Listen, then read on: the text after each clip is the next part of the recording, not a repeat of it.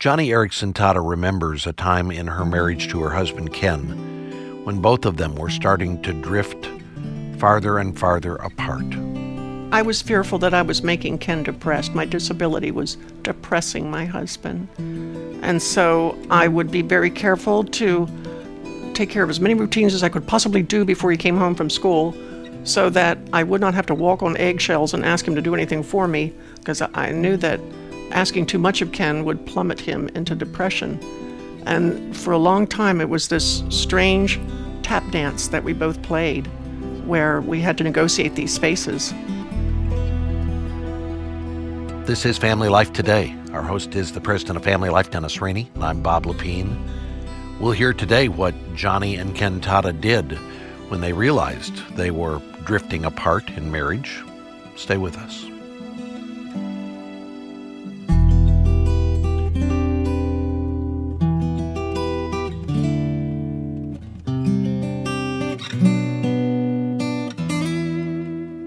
And welcome to Family Life Today. Thanks for joining us. You know, I've been thinking about, I have a son who just proposed to his girlfriend. They're going to get married soon. And I was thinking, if I could sit them down with anybody for a little premarital counseling, a couple that could give them the benefits of great experience and theological understanding. You really had thought of me.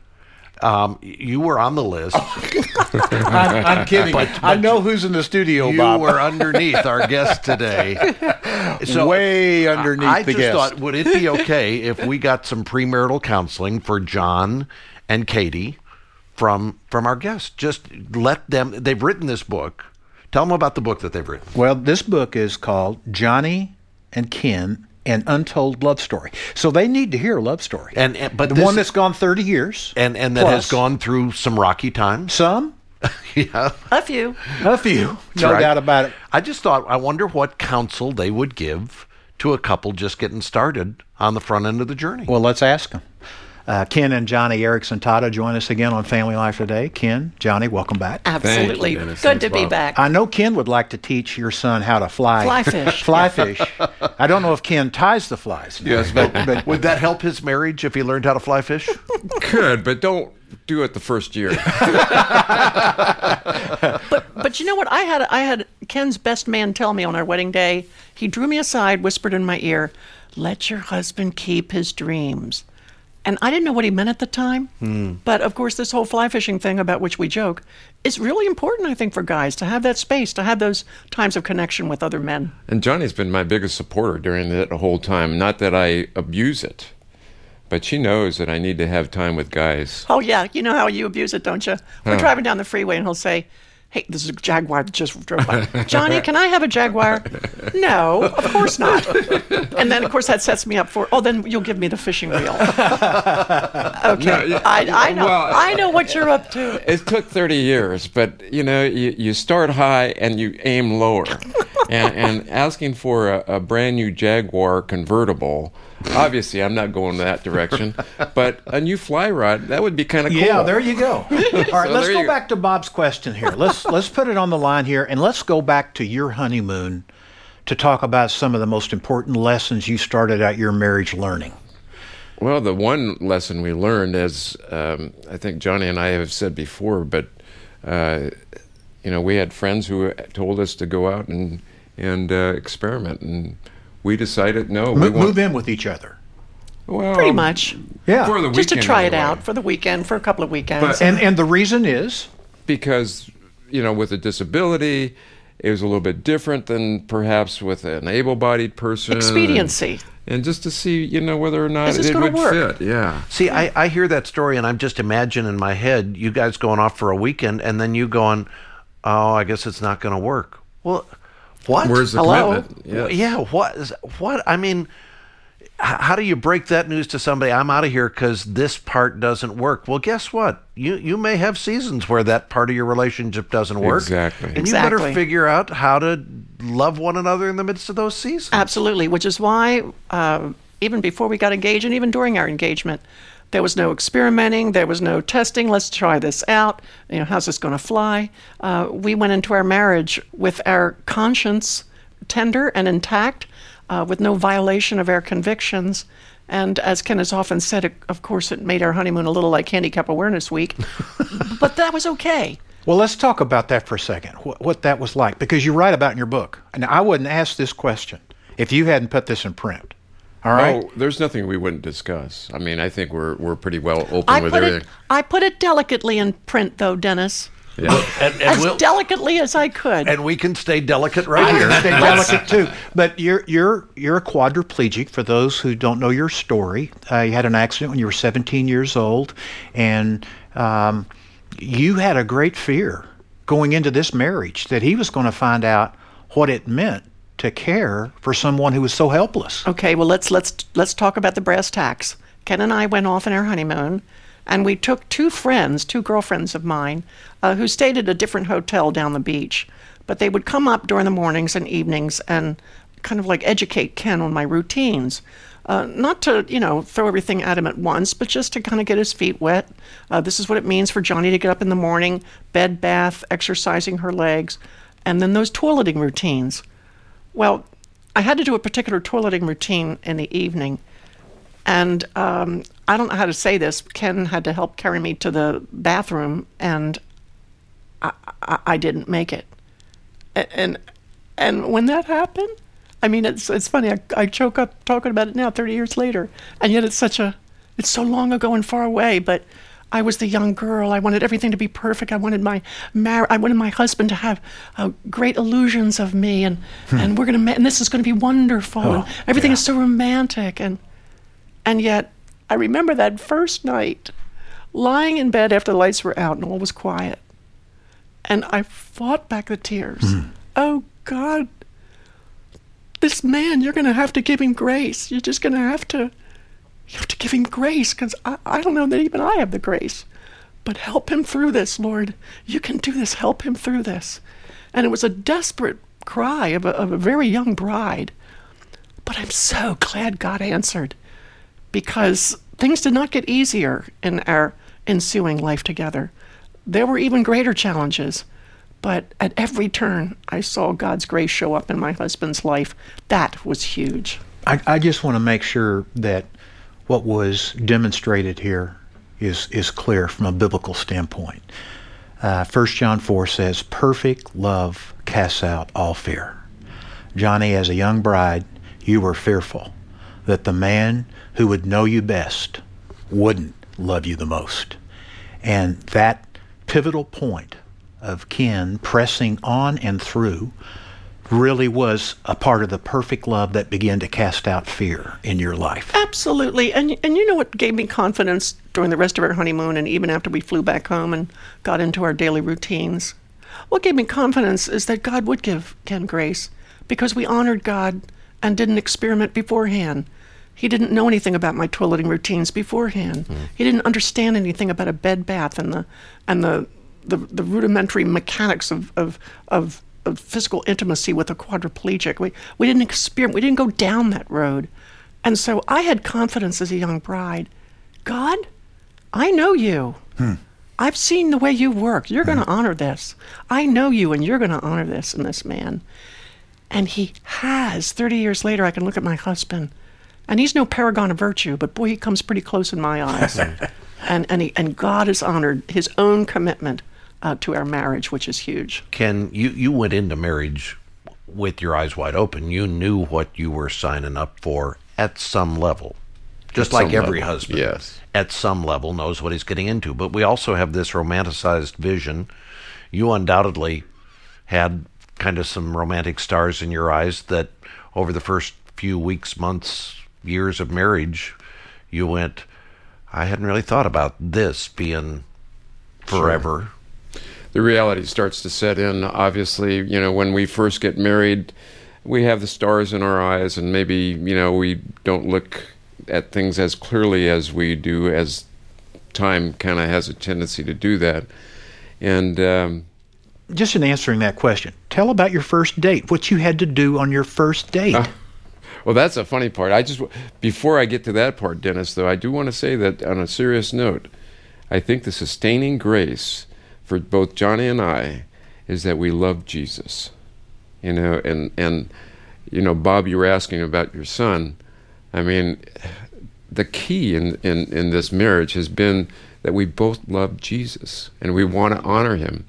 And as we both have said oftentimes, we just want to finish well. Mm-hmm. We're in the later part we're closer to this side of eternity than we were, when we first got started here in our marriage. And I think both Johnny and I just feel that's one of the real keys. But we talk about that all the time. We talk about not doing anything to make Jesus ashamed of us. Mm-hmm. That's a wonderful goal. Do you remember, though, a time early on when you thought to yourself, I didn't realize I'd signed up for this? Oh, yeah.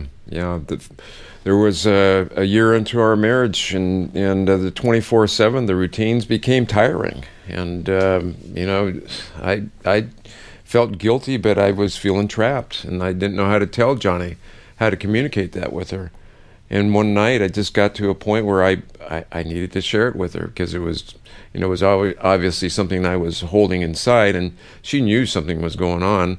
So I sat there with Johnny and I said, Johnny, I love you, but I'm feeling trapped. And that was I think the big turning point for us, that we could start having an honest conversation. Yeah, well, my response at that point wasn't, I'm ashamed to say, it wasn't helpful at all.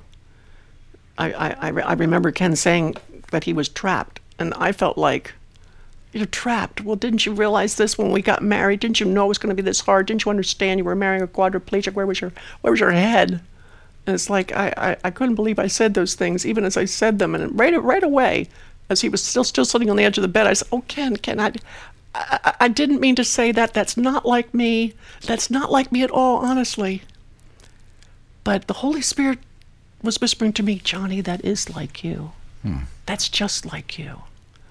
So don't let sin deceive you. There's a lot of things in this marriage that I'm going to use to change you, transform you and Ken.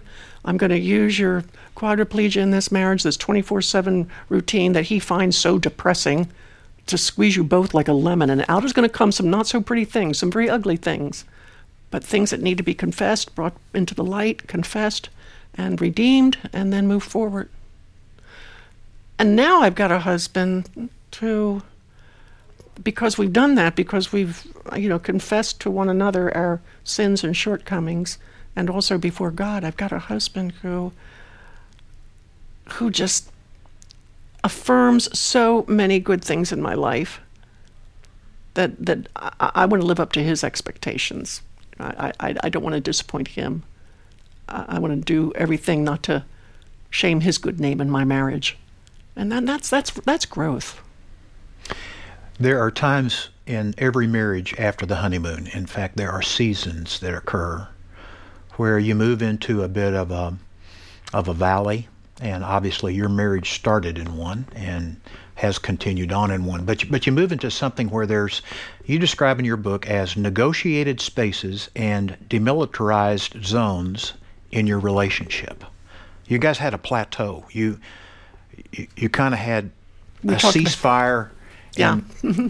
I think it was those middle years where Johnny was going to the ministry, and I was teaching high school, and basically, we were living together but separate lives, parallel lives.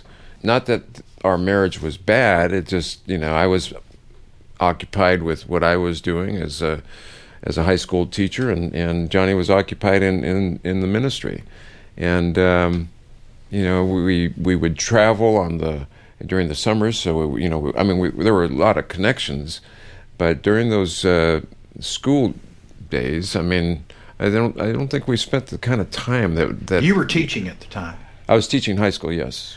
And I was fearful that I was making Ken depressed. My disability was depressing my husband, and so I would be very careful to take care of as many routines as I could possibly do before he came home from school, so that I would not have to walk on eggshells and ask him to do anything for me that might encroach on his emotions, because I knew that asking too much of Ken would plummet him into depression. And for a long time, it was this strange tap dance that we both played, where we had to negotiate these spaces. And but through it all, through it all, we both recognized we were doing this, and we didn't want to live this way.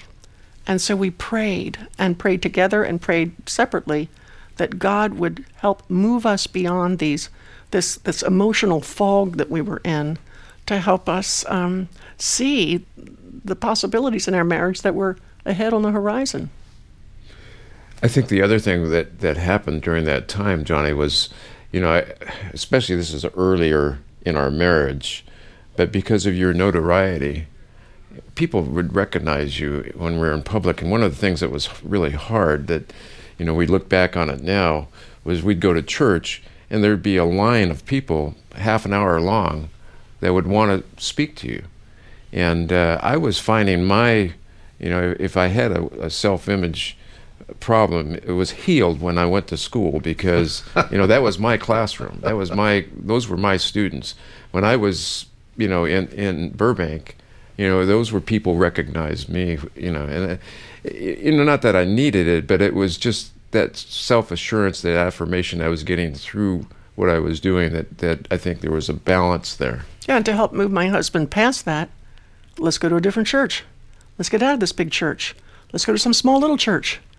And so we started going to a small, very little church just a few miles from our house. We stopped going to the big mega church where everybody knew me. Just trying to find ways as a wife to make it easier, and finding that those negotiated spaces became smaller and smaller, to the point where we both were in it together. We weren't adversarial. We weren't on parallel tracks anymore. We were on the same track. Took a while to get there, but we did. Did you feel invisible for a long period of time? Well, that's a great description of exactly what I was feeling. People we would stand in a crowd, and I would stand next to Johnny, and nobody would want to talk to me. Yeah. But Johnny was been so good about bringing me into the conversation. She would stop them and say, I want to introduce you to my husband. He's standing right here. And she realized that from that standpoint that I needed that, at least in those early years, that we were a couple. And, I think over the years, it's gotten to the point where there are more people that recognize us as a couple, and it hasn't been an issue. It actually has been kind of a benefit that I think for the both of us, that we are recognized in a ministry for couples. Well, in those early years where you were struggling with your self-image, those were the same times I was struggling with my self-image. I mean, I'd hear him on the phone with all his buddies, talk about all kinds of things that he wouldn't talk about with me, and I'd hear him hang up the phone saying, "Love you, buddy," and it was like, gee, I don't hear that tone of voice with me, And I remember being No, wait a second. I felt the Johnny Erickson Tada could have a pity party? Really? Oh my goodness! In the early years of my marriage, when I would hear him on the phone with Jan or Pete, and I'd be so jealous of his tone of voice with his guy friends, but. Okay, later on in the marriage, as we're praying, as I'm seeking God, how can I get my husband out of depression? Boing, this light bulb went off in my head, and I realized he needs his guy friends. Don't be jealous of them, Johnny. Yeah. Put him in their camp. Wow. And so I began encouraging Ken. Your buddy Jan's been asking you to go fly fishing. Please, really, why don't you go fly fishing? Get away from the tuna boats. You gaff tuna, blood on the decks, guys with big bellies and cans of beer, cursing, profanity. Get away from that. Go fly fishing. It's more refined. You're going to enjoy it. And I mean, I was the one who kind of pushed him, not so much because I wanted to get him away from the tuna boats, but I knew that if he was with his Christian guy friends, that it would be invigorating, that he would get a validation as a man from other men that would help him and help our marriage. And I think that was one of the best moves I made to help you up and out of your depression. Johnny was the instrumental tool for getting me into fly fishing. I mean, I really didn't at the time want to go fly fishing. I didn't want another sport, but she said, no, you ought to go. And more than the fly fishing, I have a friend, we have a ministry to men. We use fly fishing as kind of like the bait. The bait, exactly. And it gives guys a chance to get their hearts back. Yeah. And we talk about all kinds of things. We use John Eldridge's book, Wild at Heart, But you got your heart back. But I got my heart back. And that's what I mean, Johnny is a big supporter of what I do there. But one of the things that happened was, a little exercise that we had was go out and try to hear what God had to say to us. The first time I did this, I didn't hear a thing. 2 years later, I can tell you exactly where I was on a fly fishing trip, and the gentleman said, take this afternoon, go out and try to hear God's voice. That afternoon, I heard God say to me, not in an audible voice, but I heard him say, Johnny's the most important gift I've given you. You take care of her. And in your book, you talk about when he came back from that trip. You saw it in his eyes. Oh, my goodness. He stood in the bedroom and said, Johnny, you're never going to believe what God said to me. He shoved his hands in his pockets and rocked back and forth on his heels and said, God said that you're the most precious gift and I'm to take care of you, and I'm going to do it. It was like a breath of fresh air had just blown through our bedroom. It was like the fog of depression is lifting. I can see the sun, the clouds. There's hope. My husband likes me. He wants to take care of me for the sake of Christ. And I began to see all my prayers answered, or at least beginning to get answers. And now, even back then, when his buddies call the house, and I get him on the phone before I hand it over to Ken, Jan, God bless you. Sir, I don't know what you're doing in my husband's life. Keep it up. I know you're memorizing scripture. I know you're doing some new Jerry Bridges Bible study together on the phone. Keep it up. I love it. You're going in the right direction. I mean, I'm thanking Pete. I'm thanking Chris. I'm thanking Jan. All these guys that I used to be jealous of, they're the best because they help my husband be the man that he can be. And that story occurred, what I want our listeners to hear, 21 years into your marriage. And the next time you go out with Pete and Jan and Chris, we got a resource for you to take with you, a Bible study for guys called Stepping Up, based on Dennis's book by that title. It's a video resource, and it'll spark some great discussion with you and the guys. Okay? Great. Thank you, Bob. One last story, Johnny. This one's for you. You battled cancer. You went through chemotherapy, and in the process of going through that, fell prey to pneumonia. And you had a moment in the midst of that was pretty grim. And you had an encounter, your own encounter, when God spoke to you. Would you share with our listeners that story? I think that is incredibly powerful. Well, as a quadriplegic, I'm susceptible to things like pneumonia. I have extremely limited lung capacity. I had to be in the hospital for 9 or 10 days, and my husband, bless his heart, made a little cot out of a couple of plastic chairs, and he slept by my bedside, and instead of me having to be intubated, Ken got up every night, would cough me, pound on my chest. And one night I was so exhausted. I had so flattened out emotionally. I was crying out to God. I had no physical ability. My lungs were gurgling. I could hardly breathe. I felt like I was drowning. And I just didn't want to have to get my husband up another time. And I remember saying, Lord Jesus, I need you. I need to see you tonight. I just need to feel your touch. I need to feel your hand on my head. I need you. And I fell into a sleep, and then when I woke up with the gurgling and needed to be coughed again, Ken came over to my hospital bedside, and as he began to lift me up, I looked at him wide-eyed, and I said, "You're him. Oh my goodness, you're him." And Jesus visited me that night through my husband. I felt his hand on my forehead, and it was the touch of Jesus. I felt him push on my abdomen, and it was the strength of Jesus. I felt him pound on my back to give me air, and it was Jesus, the breath of life. Everything about my husband was Jesus. I said to Ken, "You're him." God, Jesus showed up, and you're him. And it was such a beautiful revelation of how God can answer prayer, the prayers that are desperate, and show up best through them. And that was a beautiful moment. You know, we've talked a lot about cancer, and we've talked a lot about quadriplegia. I'm going to confess to you those things are a cinch compared to the daily grind of pain that I deal with. And, you know, through my PET scans, couple more years, maybe I'll be declared cancer-free. Things are looking hopeful. My quadriplegia, I kind of know that route, but boy, the daily grind of pain is so hard. And my husband, a couple of weeks ago, did a beautiful thing. Before he saw me head out the door, he could see the look in my eyes that I was going to have a very painful day.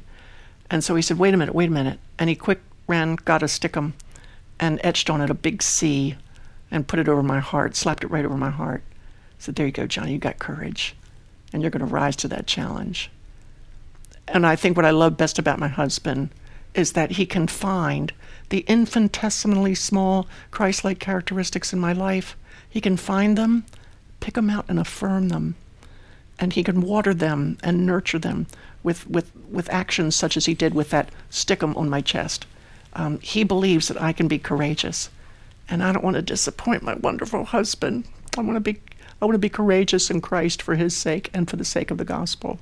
And that is honestly how I get through the toughest days of my pain. You both are courageous. And recently I did a little Bible study in Joshua 1. 3 places where courage comes from.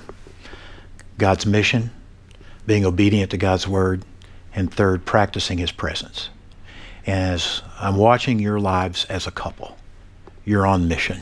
You're on task as a couple. You're about the glory of God and running the race to finish it well. Secondly, you've both been obedient. You've kept your covenant. You're not only still married, you're loving each other. And third, you're practicing the presence of God, whether it be fly fishing or whether it be flat on your back in a hospital room battling pneumonia. You're experiencing the presence of God, and you're bringing a lot of hope to a lot of people. Mm-hmm. May God's favor be upon this book and you guys as you go forward. Thank you, Dennis. Thank you, Dennis and Bob. Yeah, we love you guys, and hope folks will get a copy of your book. It's called Johnny and Ken, An Untold Love Story, 30 Years of Marriage, as you guys peel back the veneer and show us what real marriage is all about. And I hope listeners will go online at FamilyLifeToday.com to order a copy. Again, the website is FamilyLifeToday.com, or you can call to request a copy of the book, Johnny and Ken, An Untold Love Story. Call 1-800-358-6329. It's 1-800-F as in family, L as in life, and then the word today. Don't forget the title of the book, Johnny and Ken, An Untold Love Story, and we'd love to get a copy to you. And we hope you have a great weekend. Hope you and your family are able to worship together this weekend. And I hope you can join us back on Monday when we're going to talk with Laura Petherbridge about some of the challenges that stepmoms face. Ron Deal will be here with us as well, and I hope it works out for you to be here. I want to thank our engineer today, Keith Lynch, and our entire broadcast production team. On behalf of our host, Dennis Rainey, I'm Bob Lepine. Have a great weekend. We'll see you back Monday for another edition of Family Life Today.